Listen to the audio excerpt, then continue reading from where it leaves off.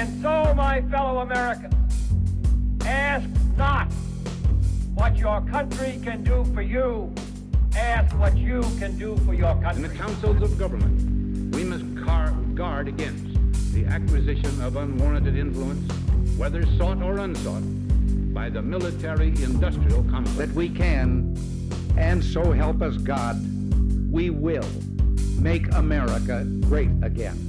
What's up, guys? Welcome to another episode of the No Gimmicks Podcast. I'm your humble host, as always, Brady Leonard. Hopefully you guys are having a terrific week.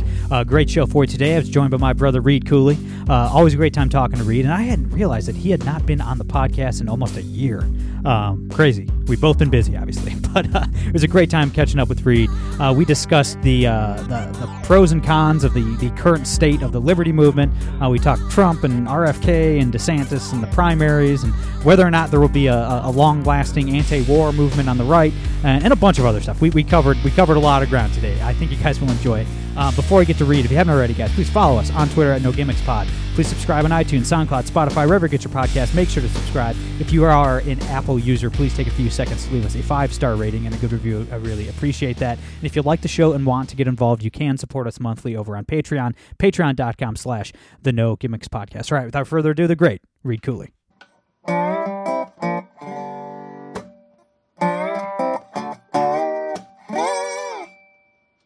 All right, guys, we're here with my brother, Reed Cooley. Reed, how you been, man?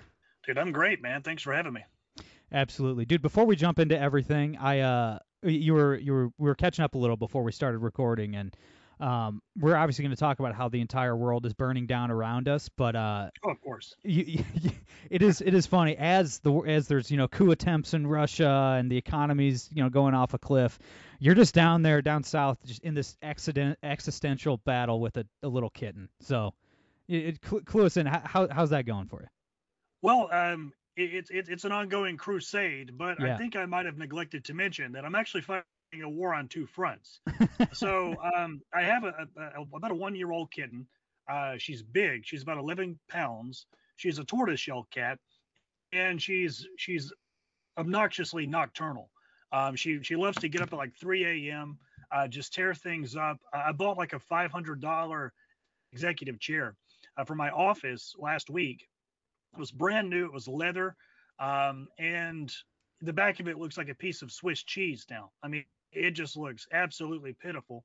The sheets on my bed are getting tore up, and last night she decided to get up at 3 o'clock during the witching hour, appropriately enough, and just wreak havoc on my house. She decided, nope, screw Reed. He's not going to get any sleep. I will show him. And so that was interesting. But the other front that I'm fighting, actually, I do have a very unique problem down in Mississippi. And that's the fact that it's been over 100 degrees for several days.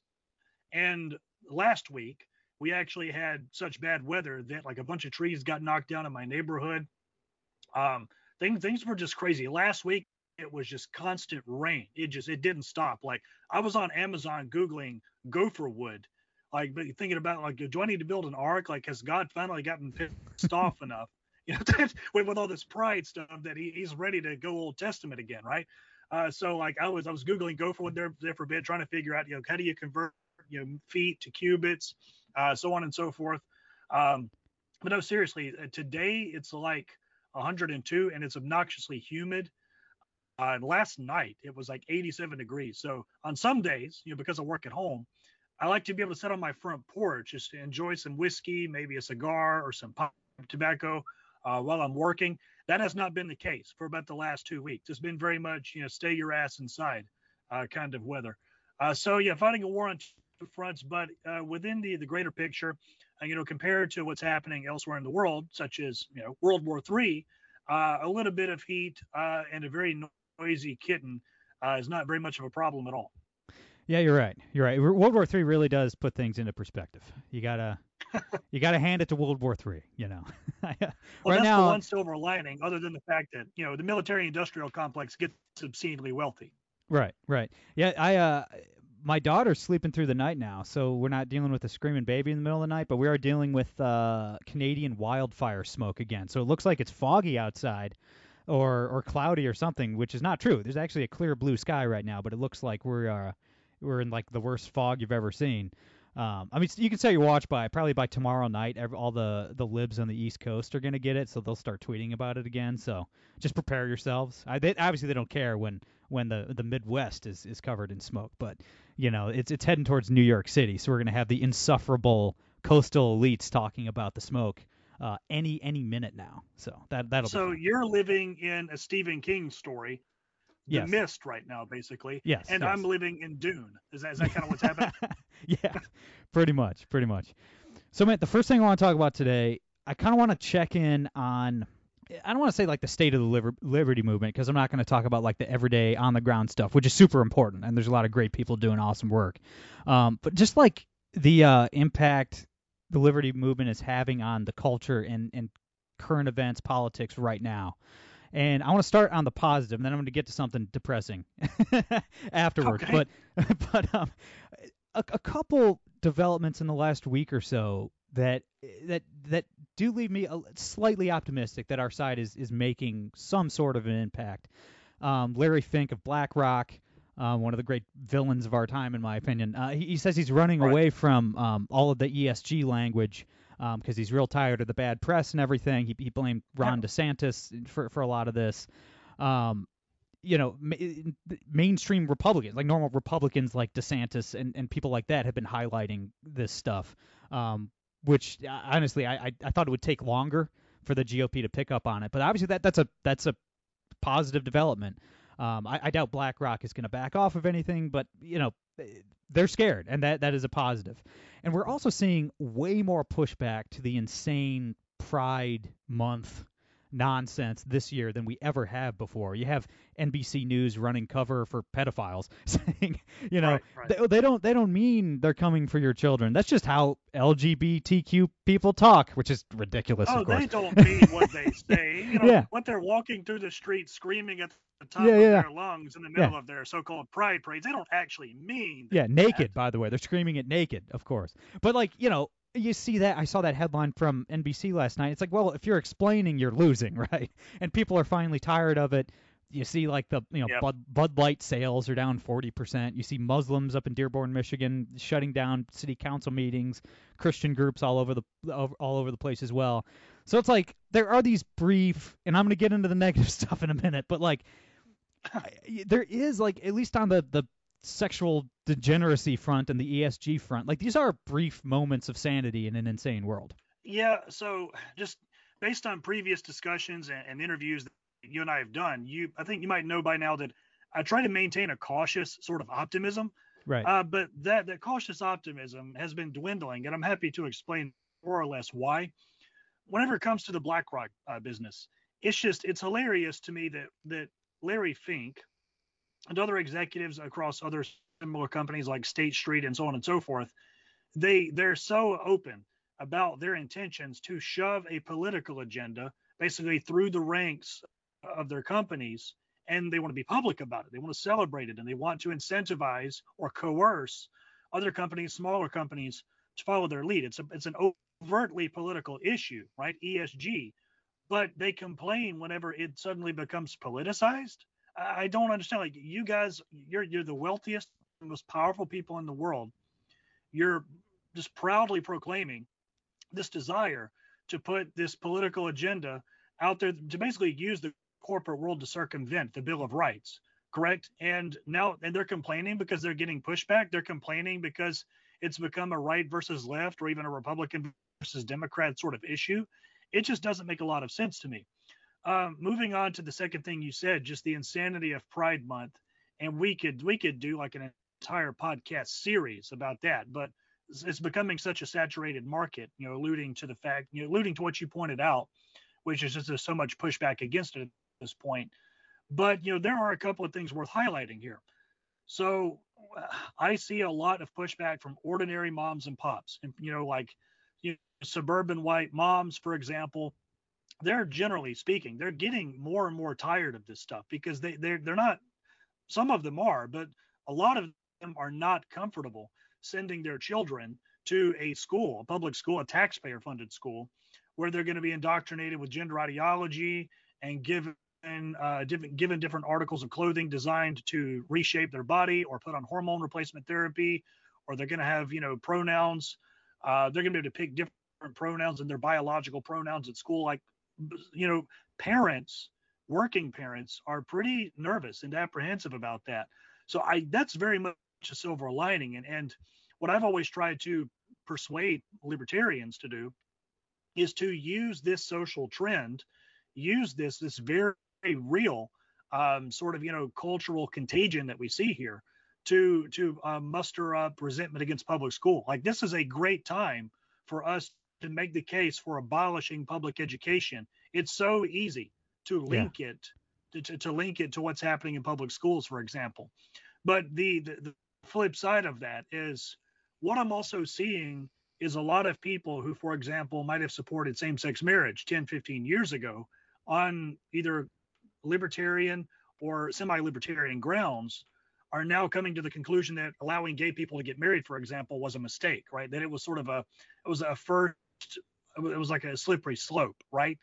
I think that's a dangerous line of thinking. My libertarian instincts kick in as soon as I hear that kind of rhetoric, and I think, okay, I don't believe in taking away liberties from one person based on what we think a completely different person, an unrelated person, might do. So I think it's taking things too far to say that, for example, the legalization of same-sex marriage, even through Obergefell versus Hodges, and we can debate and discuss the merits of bringing about same-sex marriage through the federal court system, the Supreme Court, all we want. It's a very different issue.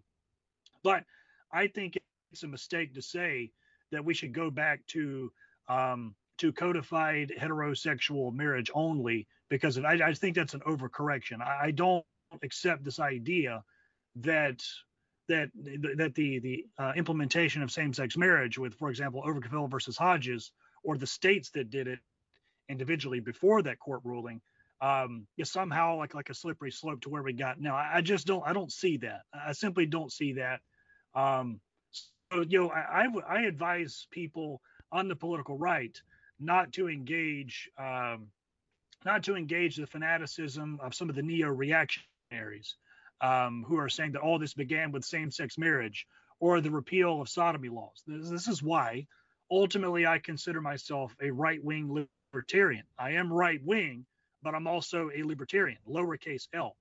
Onto your third point there, you talked a little bit about like the liberty movement's impact on all of this. Probably the aspect of this conversation that I'm going to be most pessimistic about is the idea that the liberty movement has had an impact at all. Whenever it comes to fighting ESG, for example, or SEL, it's hard for me to see how libertarians have been the one leading the charge on that. It's hard for me to see how the liberty movement has generated very much value, other than, for example, Clint Russell. He's been very good at talking about it. Tim Cast, Tim Pool, if we could consider him somewhat tangential to the liberty movement, maybe there's a case that Tim Pool was a person sort of around the liberty movement who was moving the pendulum against SEL, ESG, so on and so forth, just general communist influence in corporate America. But I really think that this is something that originated from elements of the political right unrelated to libertarianism. I don't see an argument, and I can be persuaded of it theoretically, but I just don't see an argument that the libertarians are the ones who are responsible somehow, even partially, for generating this sort of outrage against or distrust of ESG, for example. I think that's something that's manifested independently. I would give James Lindsay a lot of credit. I think he's been absolutely phenomenal on breaking it down. I'm not sure if you ever listened to his podcast, New Discourses. No, I but never he's have. been okay. Well, his podcast is very good. It's not a podcast like this where two people can talk back and forth.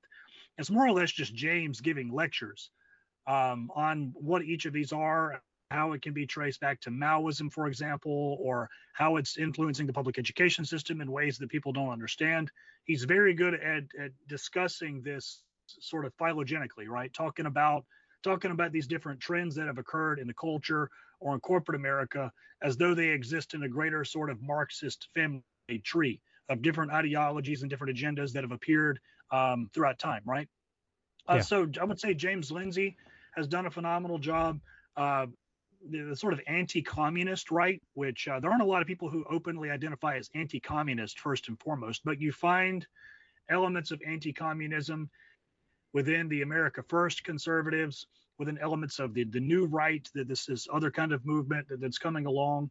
You get bits of anti-communism within libertarianism. I suppose that's probably where I fall. But I think the resentment towards, gender ideology in public schools and ESG, I think this is something that libertarians have had very little to do with.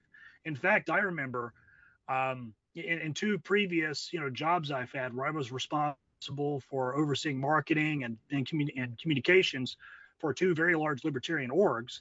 I can remember back in those days having to navigate around the fact that there were a lot of libertarians who were making the case that ESG is okay because whatever a corporation wants to do, they have the liberty to do it. Right. That was the justification. They used to call themselves libertarian. So I think that more than anything, the liberty movement has really been a menace here, or they've been just a net zero, neither net positive nor net negative. I really just don't have good feelings about the kind of shape that the liberty movement is in, but I'm really curious to hear why you don't have good feelings about why the liberty movement is where it is. Yeah, well, yeah, that is totally valid, 100%. And just to reiterate one thing you said, I don't think anybody's been better on the ESG stuff than Clint Russell. Because he got into the whole he's good content creation game very recently. I think in 2020, he shut down his business and moved across the country and started a podcast. But if anybody has missed his stuff, if you want to really learn the ins and outs of this whole ESG movement, check out his show. I mean, he's really covered it extensively. So definitely, if you haven't already, check him out. I do think one positive is that I do feel like libertarians have. I mean, some of them, like the Beltway libertarians, they just are who they are. We don't need to whatever. They're not worth any time on the show, whatever. Right, but like. It was like the whole libertarian brand was this like worship of corporations. Corporations can do whatever they want. And then also like just defending the worst sexual deviancy out there, as just like, love is love, live and let live. And it's just like that made libertarianism a joke for a long time, especially as the culture just decayed, like that.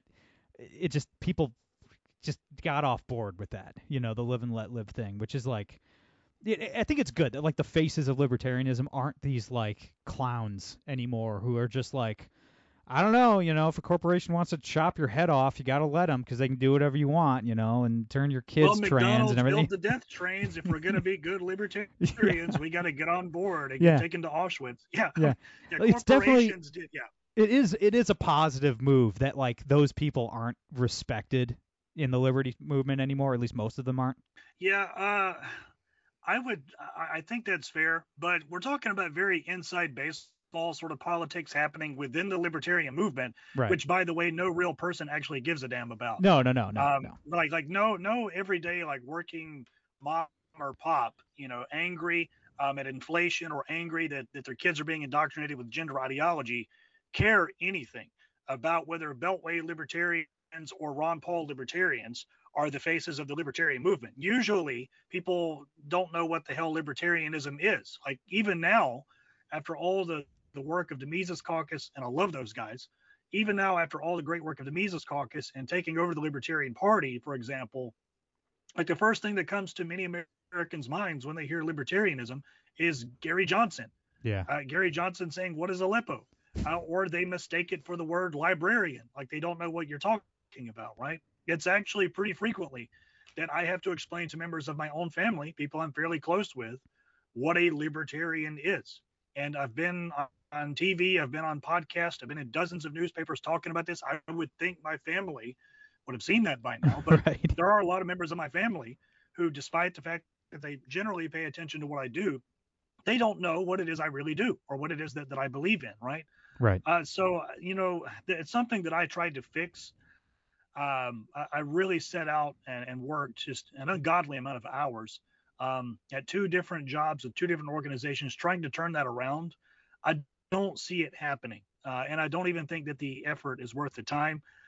For common sense people like you, right wing or at least right of center libertarians, my advice strategically is hang on to your libertarian beliefs, but engage conservatism. Yeah. Engage where people actually are. I mean, they're not coming to libertarianism, and that's not going to change anytime soon. And here's something that really keeps me up at night about the state that the liberty movement is in, and that is the fact that let's imagine this in the form of a hypothetical scenario, which could become a real scenario, by the way. The scenario is this. Imagine if a regime, a completely totalitarian regime, swept total control of the federal government in a surprisingly short amount of time, and they had the ability to single-handedly pick all discourse happening on the internet, right? They could shut down free speech with seemingly a snap of their fingers, and they could completely control all discourse on the web, right? Libertarianism would die because there's no real grassroots backbone to this movement. Like, think about it. If you shut down overnight, maybe like 5 podcasts and 5 Twitter accounts, okay, and I don't even have to tell you which ones they are. Yeah. But if you shut down like 5 podcasts, you'd have to just shut down like 5 podcasts and 5 Twitter accounts, and libertarianism is gone. You've practically wiped it out like Thanos with a snap of your fingers. Yeah. Because there's no substance to it. It doesn't live anywhere else but the web. But as unfortunate as it is to say, on YouTube and on Twitter. I mean, that's it. Libertarianism doesn't live anywhere else. Mm-hmm. It is a 100% online movement, which is why years ago when I heard, for example, Jeff Deist over at the Mises Institute talking about stop being chronically online, that resonated with me because I knew exactly what he was talking about. Yeah. He was talking about the fact that liberty, the ideas of liberty, even separate from libertarianism, they're online. They're on a territory where they could theoretically be shut down. If a Soviet-style regime took control of the U.S., and we're getting dangerously close to that, by the way. We don't even have to go down the rabbit hole of explaining how. Libertarianism's gone. And what kind of resistance do you have to that hypothetical regime? Well, it lives in conservatism. It lives there. It's not with the Cato Institute or with Reason Magazine, or as unfortunate as it is to say, the Libertarian Party or any other overtly libertarian organization. It's with the conservatives. It's with ordinary people. That's where your resistance, that's where your potential rebellion against such a regime would hypothetically be. So I don't have very positive feelings about it, to be honest, but I can be persuaded to feel more optimistically. Well, that's not gonna happen here, brother. Because you're absolutely right about that. And I'm actually just gonna piggyback off what you just said and bring it down even more. Because because you're absolutely right, and I'll even go a step further. And you and I have talked about this for years. That I do believe in the Ron Paul strategy, and I believe that we need liberty warriors in the Republican Party, and that bringing the right ideas to Republicans, to conservatism is going to be a huge part of whatever we accomplish, if we accomplish anything, right? Like, I think it's impossible to get where we want to go without that happening. And we are just moving so far away from the Ron Paul moment. It's just a completely different landscape now. And it just feels to me like the Democrats have Republicans right where they want them, unfortunately. And we've seen some of this already, but I think we're going to see a lot more. The Democrats, I think, are going to use Trump to dramatically push the GOP even further to the left. And you're just, the kind of campaign Trump is running right now, if you even want to call it that. Like, he doesn't believe in anything. Obviously, nobody would ever accuse Donald Trump of being a man of principle. But just the fact that he can be tricked into doing or saying just about anything, I think is really going to hurt us. And, we've already seen him attack DeSantis and other Republicans from the left on just about everything. Like he's attacking any Republican who wants to reform entitlements, right, to try to save what's left of a crumbling economy. I mean, that's not great. He's proudly saying he refuses to stop the economy from heading off a cliff. He attacked DeSantis and others on the culture stuff, siding with Disney because he hates DeSantis, so they can just get him to side with any left-wing cause because he doesn't like DeSantis or whatever, I mean, and I think you're gonna see some real funky stuff out of the Trump campaign too. Like DeSantis just spent the last few days on the southern border rolling out this plan to stop illegal immigration and all that. I bet Trump will attack DeSantis from the left on immigration, even though it's his one thing, right? Like build the wall. That's Trump's whole brand. And I just think the press and the Democrats will be able to use Trump to push the Republicans to the left and really solidify that uniparty, what we like to call the uniparty. And man, it's just, if every Republican with any common sense in their heads is beaten into silence, it's just not great, man. It's just not great. And I'm not saying every libertarian needs to be a Republican like I am. I get that. That's just the path I chose. You can choose a different path. Totally respect that. But it's like we do need Ron Pauls. Like we do need people like that. Yeah. We need to influence the Republican Party because we just don't have, outside of the GOP, we just don't have the numbers, right? It's just this is electoral politics, right? It's a numbers game. So it's like, I really think we're starting to see it, and I think the Democrats are going to play Trump like a fiddle like they have the last 5-6 years. And I think they're going to use him to beat liberty out of the GOP. I think it's going to get real ugly. Well, I would have never suspected 5-6 years ago that the Democrats would have ever wanted Donald Trump to be the GOP nominee. But I think that's the sort of unusual, sort of upside down world circumstances that we've gotten into now. I think the Democrats want Trump to be the nominee for a couple of reasons. I think that they feel like they can beat him again because he's so unpopular. For example, with the demographic I alluded to a little while ago, like, suburban moms, for example. Right. He's just insanely unpopular with that demographic. The Democrats know that. I think they're banking on him to be the nominee for that reason.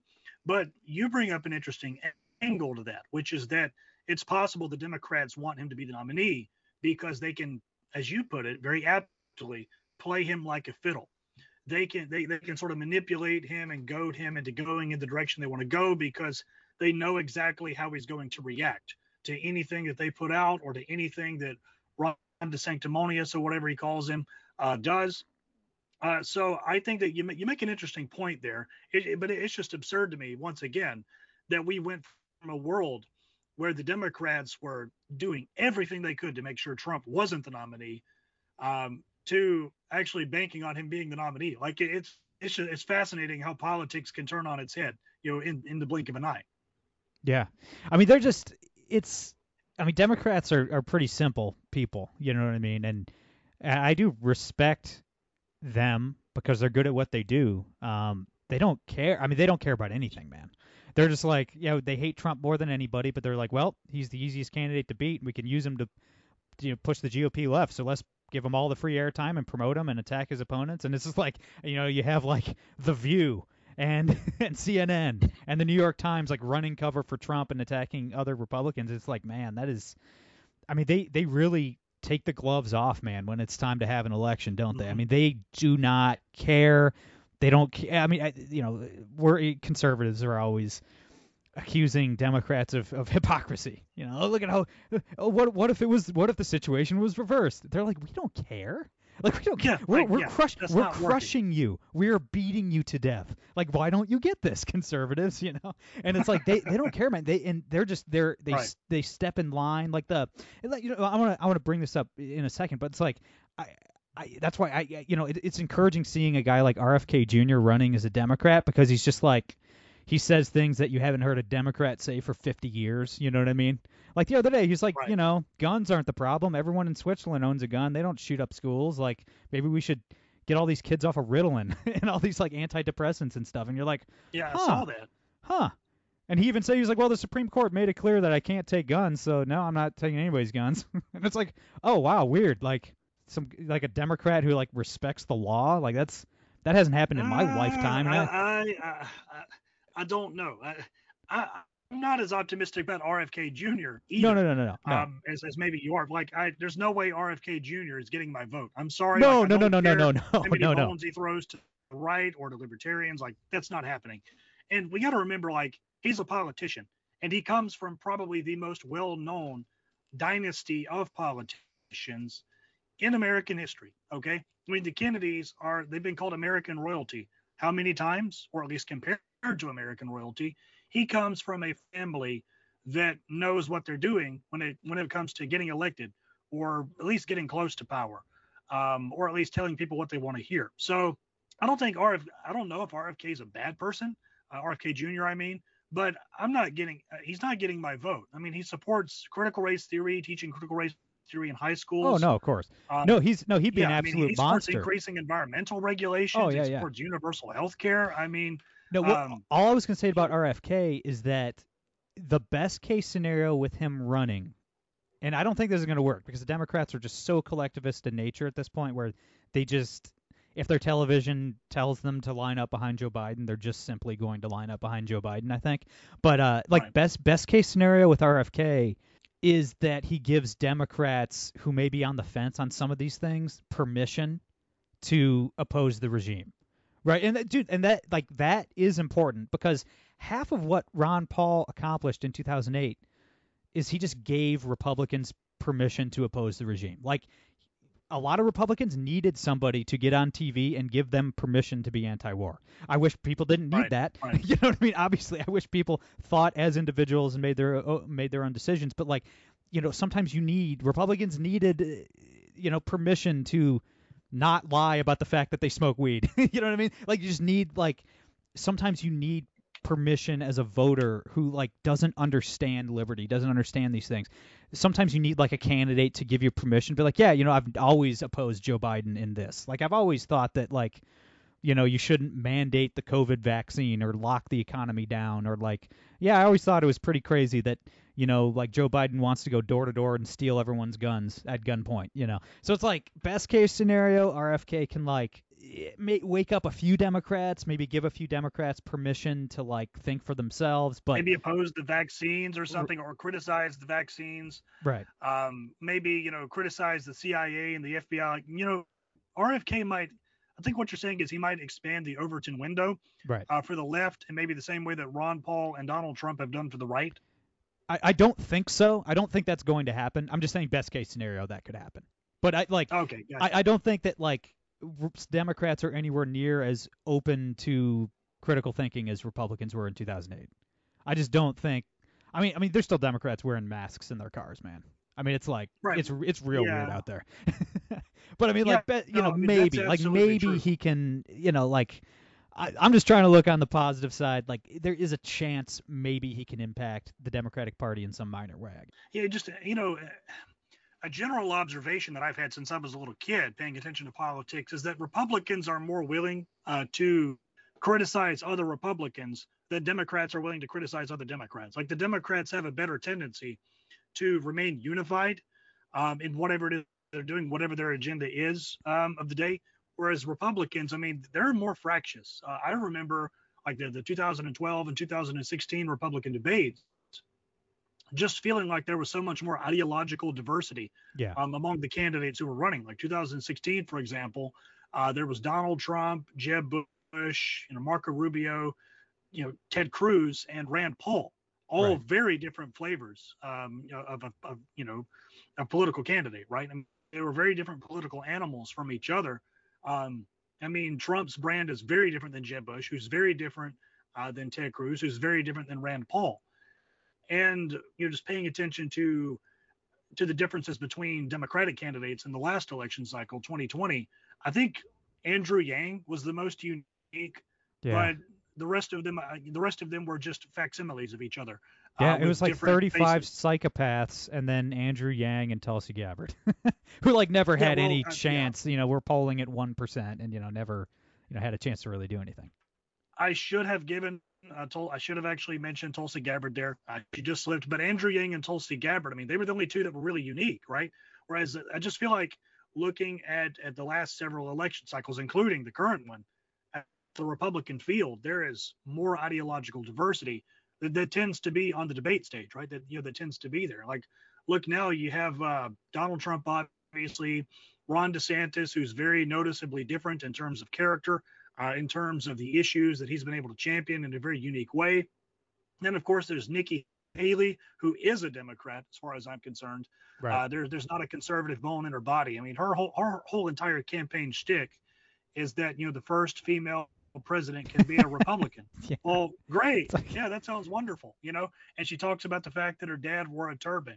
So it's like, who's the audience? Who's the audience for this? The first minority woman can be a Republican. Oh my God,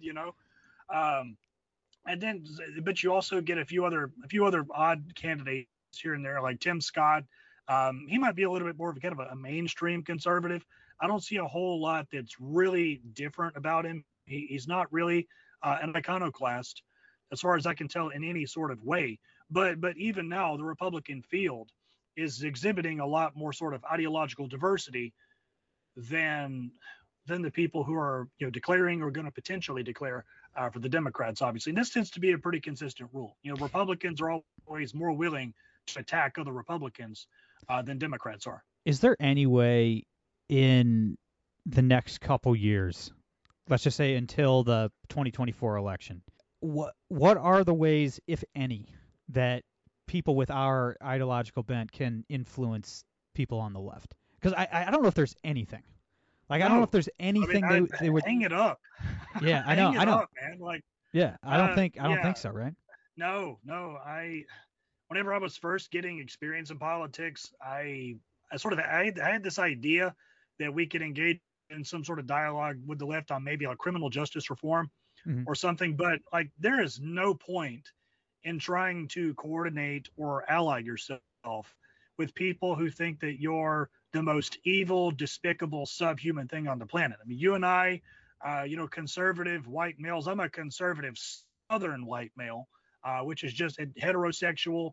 And Christian. Oh my gosh! Like, we're the devil to these people. Come again? No, I just said you own a cat. That's another check against you. Yeah, man. No, it's like, these people think that we are absolutely despicable. They want us dead. No, if there are good leftists, and there are, but the good leftists out there, people with whom we can work, they're going to come our way eventually. There's no point in conducting any kind of extra outreach, in my opinion, to anybody on the left, even the more reasonable Democrats. I'll give you some examples. So I like a lot of things that Jimmy Dore and Tim Pool have to say, right? Mm-hmm. But there's not a lot of inherent value in just going out of the way to work with Democrats of those kind of characteristics, because Jimmy Dore and Tim Pool, they're the exceptions, not the rule. They're practically an endangered species. And look at the audiences that they have started to build over the last 4 to 5 years, both of them. They've had to shift dramatically from a left-wing audience to a right-wing audience, both of their shows, the Jimmy Dore Show and Timcast. Yep. So the fact that they're gaining so much popularity and that their shows are growing and they have a large social media presence is because they're appealing to conservatives now. Right? I was just gonna ask you that. Ideas, but they're really conservative commentators. Go ahead. Yeah, I was just gonna ask you, because I don't listen to either one of those shows. Like, does Jimmy Dore still have a left-wing audience at all? No, I don't think so. So This is something I've put a lot of thought into. It really looks like Jimmy Dore he's probably like a 90s or 2000s kind of Democrat, a little bit more of an old school liberal than the faction that's taken over the Democratic Party now. But no, I think that whenever it comes to his audience, I get the feeling that they're maybe moderates, working class people, conservatives, and then of course he has libertarians who really love him. And I think it's fine, like going on Jimmy Dore's show, having him speak at events. These things are great, but there aren't very many Jimmy Dores. It's not like there's an ocean of Jimmy Dores and Tim Pools out there that just has yet to be explored. That's just not a realistic way of looking at it, like I said, the good ones like Jimmy Dore and Tim Pool, they're going to come our way, and that's exactly what they've already done.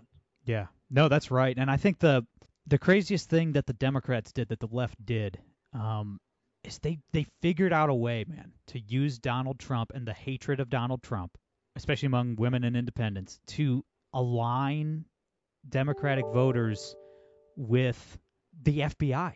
It's just like it's a party of the FBI. They've convinced half the country that the FBI, this wicked organization that exists to oppress Americans, is like the savior of the republic or something. I don't know, man, but have they? Because first off, this is making me curious. I would like to see some polling data on maybe how Americans feel about the FBI, and if possible, break it down by Democrat, Independent, Republican. But I don't actually know that half the country believes that the FBI is a virtuous and patriotic organization. I think that the Democrats and the Democratic voters who are, let's say, implicitly supporting the FBI understand that the FBI is evil, but they're willing to weaponize it against Donald Trump because they think Donald Trump is even worse. Right. So like I think even like everyday Democrat voters, you know, if an FBI agent showed up to their doorstep tomorrow, I don't think they would say, "Oh my God, thank you for coming to my house." I think they would be deeply skeptical and nervous and distrustful, as they should be. Yeah. But it just so happens that the Gestapo is going after their enemy now. So I think, you know, they understand that it's evil, it's wicked, as you put it, but they're willing to you know, let that pit bull go after Donald Trump. They couldn't care less. So I don't really buy into the idea that half the country loves the FBI now. Gotcha. Well, that's good. I mean, I hope you're right. I hope you're right. Yeah, and it is. They have, and that's why I think they're really going to use Trump on the policy front to swing the GOP to the left, because they've already, like you said, you know, Democrats are willing to line up behind the FBI against their perceived political opponents in Donald Trump. But it's like, man, they've capitalized on all of Donald Trump's flaws to make sure that the Ron Paul era is over in the GOP. You know what I mean? And they've done it effectively, and they've used Trump to beat it out of the GOP. And it's like, you know, and I keep saying this, man, because like I don't care. Like I'm an anarchist, like you know, like I don't care about any of these people, these politicians. Like I'm not loyal to a politician or a political party or anybody. I'm loyal to my family, to God, my friends. That's it. But it's like I talk to Trump supporters all the time, because there's a lot of Trump supporters who listen to the podcast, and they're like, all the demonization of Trump, it's not his fault, it's all made up, it's the deep state, they framed him, it's this and that and the other, it's not fair, blah, blah, blah, blah, blah. And I'm like, okay, well, one, like, you could say it's unfair, and that's true, and you can say there's two entirely separate forms of justice in America, that's also true. But you can't say Trump never does any. I mean, come on, like, he's on tape. Like, we've heard the tape of him, like, he's like, you know, I could have declassified these documents, but I didn't. They're still classified. Look at them. And then, like, the staffer's like, I don't know if I should be looking at this, man. He's like, no. Look at it. Look at it. It's okay. Look at it. It's okay. And I'm like, it's like insisting. They look at like putting it in front of their eyes. Like, look at it. Look at it. Staffer's covering his eyes. No, I don't want to see it. No. Mr. President, please. I don't want to go to jail. Just look at the document. Look at it here. Just every lawyer in the country is listening to that. Like, dude, stop. Like, what are you doing? Oh my goodness. Yeah. But it's like, but let's say that didn't happen. Let's say Trump literally did nothing wrong his entire life, which is ridiculous. But let's say we live in this fantasy world, right? They still beat him. Like even if everything the Democrats said about your boy Trump is false, 75% of the country thinks it's true. So it's like, even if it is all propaganda, it worked. So sometimes you got to just take the loss, you know? You got to just take the L and move on, man. Like if freaking you're in a title fight, if you're a heavyweight boxer in a prize fight, and you know a dude knocks you out with an illegal headbutt and the ref misses it and says you got knocked out with a punch, well, you're still unconscious on the ground.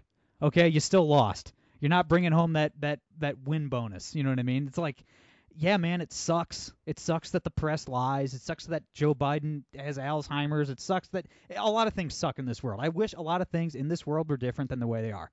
Okay? Right. But it's like, whether by hook or by crook, they took down Trump. There's a good chance he ends up in prison, man, especially if he keeps going on TV and talking about the case, for goodness sakes. Please shut your mouth. But it's like... This is a darker situation, you know, that Trump has been in the past. Here's where I might differ from your estimation a little bit, and that's that there's an anti-war movement in the Republican Party in the form of the America First mantra that I don't think is going to go anywhere. I think that Ron Paul and Donald Trump slowly reintroduced the sort of old right flavor of anti-war politics to the Republican Party. And so when we see Americans who are criticizing Joe Biden for sending another $6.2 billion to Ukraine accidentally, right? It's Republicans who are up in arms about this, and Republican voters, no less.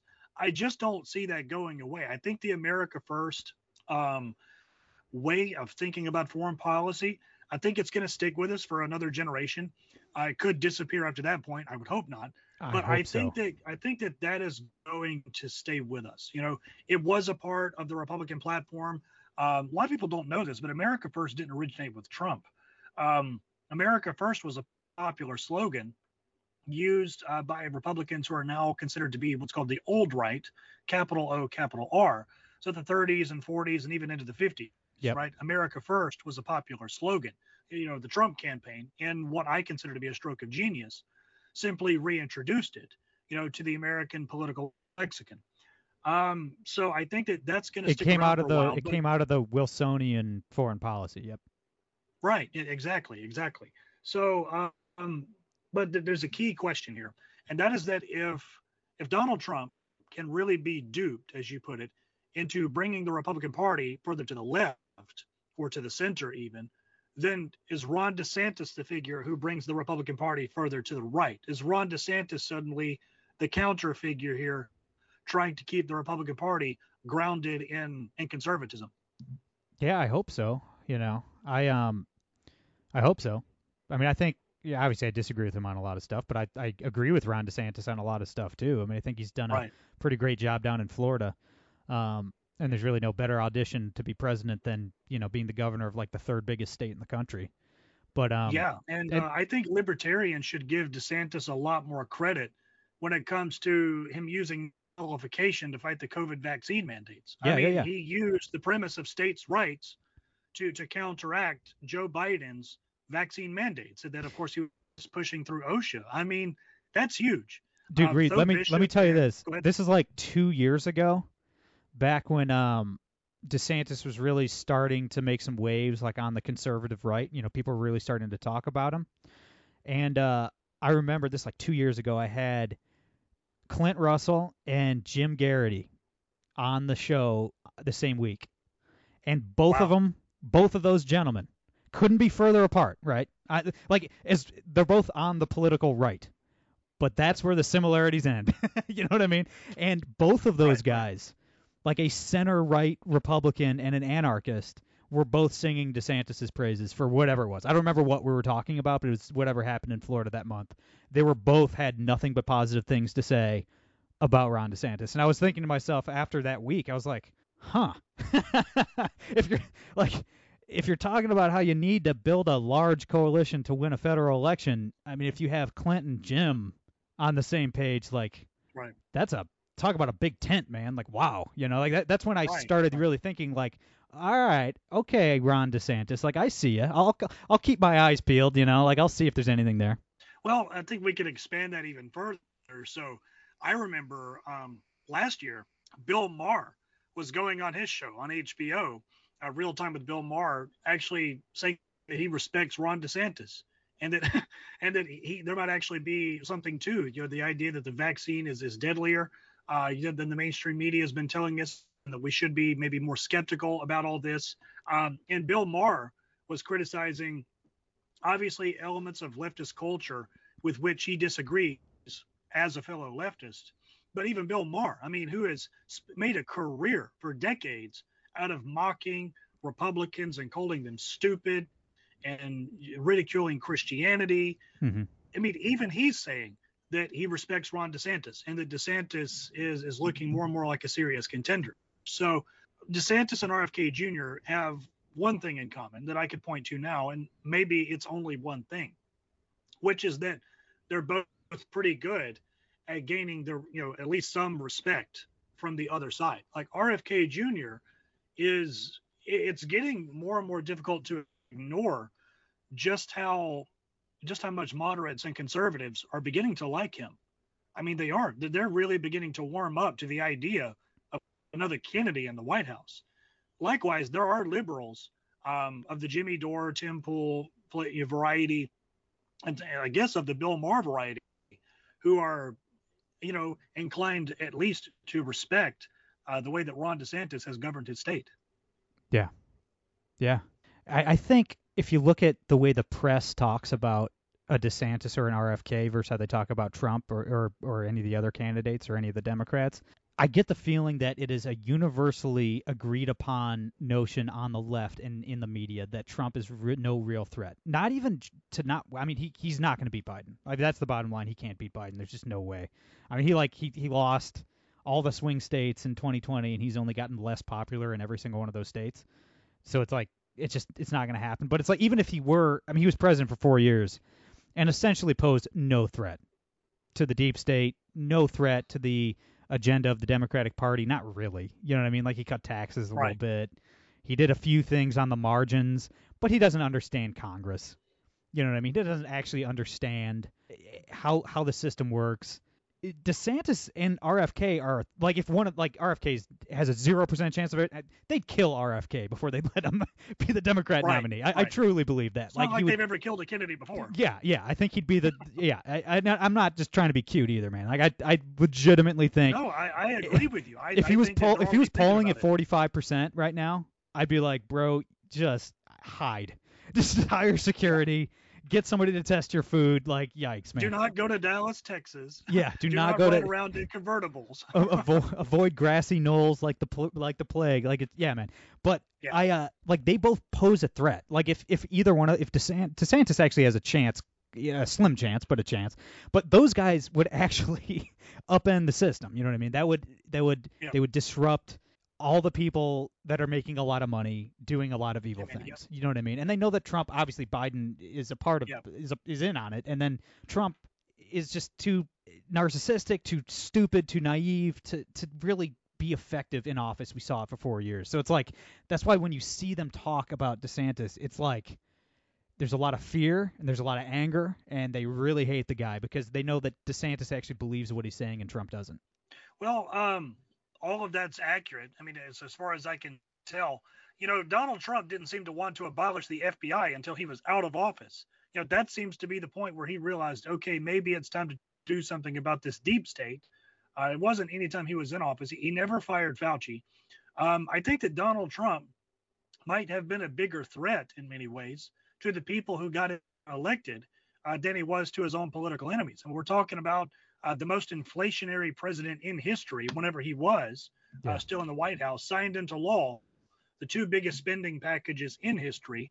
When people go to the grocery store today and they see the fact that their prices are almost 3 times what they were 4 years ago, they can thank Donald Trump for a lot of that.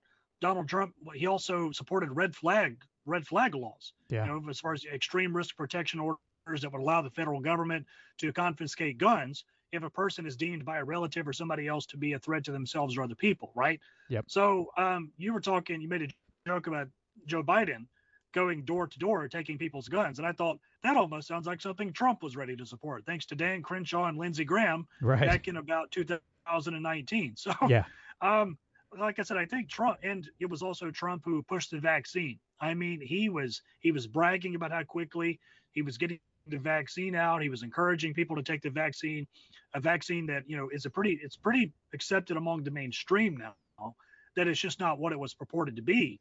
So in some ways, Donald Trump might have been a bigger threat in the grand scheme of things to the very people who got him elected than to the people who were trying to destroy him after he got elected. One more thing, and I know we're way over time. I got to let you go. But one more thing before we wrap it up, and I hope and pray you're right, that the anti-war movement on the right is here to stay, at least for a while. Right. It is terrifying, though. Man, they can get Trump to do anything. They can trick Trump into supporting just about anything. And you saw when he was president. He'd be he'd play golf with Rand Paul, and he'd be anti-war. You know what I mean? Right. Like, it was, when Iran shot down that unmanned drone, I think it was in 2017 or 2018, he happened to be playing golf with Rand Paul that day, and he didn't go to war with Iran. If he was playing golf with Lindsey Graham, would we have bombed Iran? We Probably. might have gone to war with Iran that day. I mean, it was like he'd say, because he has nothing. Like, there's no print. He's not standing on principle. He's not even standing on any kind of basic understanding of how the world works at all. He's just kind of shooting by the hip, and it's like, man, he'd go from like, no, we're never going to war with Iran, that's crazy, these neocons need to relax, or then a week later he's bragging about bombing Syria. You know what I mean? So it's like, the FBI obviously or the CIA rather made up out of whole cloth the BS story about Russia putting bounties on American soldiers in Afghanistan, and Trump bought it, and then he decided not to leave Afghanistan. It's like they can just manipulate the dude into doing just about anything, and I hope I hope there's a legitimate, real, organic anti-war movement on the right that people actually. I hope that's a principle that people hold dear moving forward. But man, you just look at a lot of. And I know Twitter is not real, and Twitter is not real life, and you can't judge all Trump voters based on the clowns that we see on Twitter. You know what I mean? But right. Man, Trump will just flip-flop on stuff, and a lot of his supporters will just flip-flop right with him. I mean, it's like this bizarre left-wing cult of personality type deal, and it's like I just don't know how real it is. I hope you're right, and I hope it is a long-lasting movement on the right. But man, something in the back of my head's like, I don't know, dude. Trump could just like say we're going to war with Mexico, and then his supporters will clap like seals. Like I just don't know. I don't know how real it is. Yeah, well, I think the America First movement will continue in the Republican Party, whether or not Trump does get reelected, or whether he is at the very least the nominee. I think it'll last for probably about the same amount of time that the last America First movement lasted, which was a couple of decades. That's why I said earlier, I see the America First movement staying around for a generation. It could dissipate before then, but I see it sticking around for another maybe 10, 20 years. Could be a little less, but I think that's the biggest breath of fresh air that we got with the Trump administration. Even though, in my opinion, he doesn't even come close to making the cut as an anti-war president. We're talking about a guy who, in 2019, single-handedly vetoed a bill that was passed through both chambers of Congress that would have ended U.S. support for the genocide in Yemen. Yeah. I mean, we had finally got it through the House and the Senate. It was bipartisan, and Trump vetoed it for whatever stupid reason. We're also talking about a president who could have pardoned Ross Ulbricht single-handedly. Yeah. But the people surrounding him, his cabinet, they just, they wouldn't let him do it. I mean, that was his excuse. I got to talk with Lynn Ulbricht about 2 years ago about this. And she said that, the cause of trying to get Ross pardoned during the Trump administration was really defined by the fact that people sitting in Trump's cabinet around him simply, and I quote, would not let him do it. And I thought, what the hell? He's the president. Yeah. I mean, he's the president of the United States. And Mike Pompeo is in his ear, presumably, telling him, oh, no, we don't want to pardon that Ross Ulbricht guy. It's utterly ridiculous. So, no, I mean, and I know I bridged there from foreign policy to Ross Ulbricht, but in my opinion, it's never a bad time to bring up Ross. But whenever it comes to foreign policy, he doesn't even come close. Trump does not even come close to making anti-war muster. But at the same time, he did bring about, or his campaign brought about, America First language, that was beneficial. And talking about him widening, the Overton window, Trump made it okay to criticize John McCain. Yeah. I'm like, I mean, he did. Before Donald Trump, and you can agree or disagree with Trump's way of putting it, but before Donald Trump said that John McCain isn't a war hero, I mean, John McCain was untouchable. You could not criticize him or his record on war because he was a respected bipartisan gentleman and blah, blah, blah.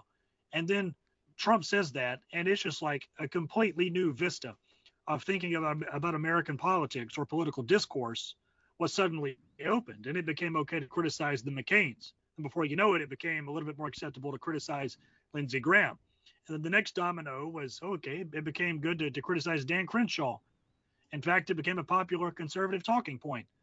And then before you know it, Tucker Carlson is criticizing neocons on his show, the primetime show on Fox News. So I think that, Trump opened up the way for that rhetoric. But whenever it came to him sticking by it, there's very little evidence to say that he actually did. Yeah. Just makes me nervous, Anytime something would happen when Trump was president, you just don't know. You just don't know who's in the room with him. He's so influenced by whoever he's talking to at the time. it's tough, man. It's tough. You just never know. It's like I wonder what would have happened. You know, Trump obviously he and all Republicans should be campaigning on this line because you can't disprove it. But it's like you never know. Like if Trump had won in 2020, you just don't know what would have happened at the beginning of the Ukraine war. Like who knows, man? Trump could have been great. Being like, no, we're not going to involve ourselves in a land war in Europe, or not. You know what I mean? He could have been listening to whatever like degenerate Secretary of State he has at the time and like sent boots on the ground or something. It's like it's just so hard to know how Trump would respond to a lot of these things because it's just like you said, the foreign policy has just been all over the place from, you know, constantly supporting the Saudis in the war in Yemen, which thank God appears to be over, by the way. I think we're on a year and a couple months of this ceasefire, and none of us thought that it would last a month, you know. I think it was like March or April of last year was that first month. We're like, hope it lasts a month. Well, we're 15 months later, and people have stopped dying, thank God. But yeah, it's so hard to tell what Trump would even do in a lot of these situations. I mean, keep campaigning on the whole like end the Ukraine war line, obviously great. As many people talking about that as possible, you know, it's good in my book. But it's just, would he have governed like that? I don't know. I mean, maybe. Depends if Rand Paul was on the golf course. If he wasn't, yikes. You know, I mean, it's like, and that is just a rough way. It is a rough way to run an administration, man. Yep, and it does make people nervous. I think that what you just talked about, you're far from the only person to feel that way about, generally speaking, the decisions that Donald Trump makes. And I think that a lot of everyday Americans who are not right or left, they really just do not want to have to put up with the constant drama that came with the first, Trump term. And let's face it, I mean, that was a very anxious time for the country. Much of that anxiety was being artificially generated by the corporate press with all sorts of ridiculous claims. But I mean, it was a real nail biter. You know, those 4 years whenever Trump was in office, because of precisely what you said. Even though he had he had a couple good things he did, it was kind of nervous to not know exactly where the man stood on things beyond whatever seemed to benefit him at any given time. Right. Reed, my brother, we're way over time, so I'll let you go. Where can everybody read your stuff, keep in touch, all that good stuff? Well, the best place to keep up with me and everything that I'm writing and putting out there is on Twitter. My handle is my name, @Reed Cooley, ReedCooley. Everybody follow Reed. He's great. That's all I got for today. I'm Brady Leonard. I'll be back on Monday. No gimmicks.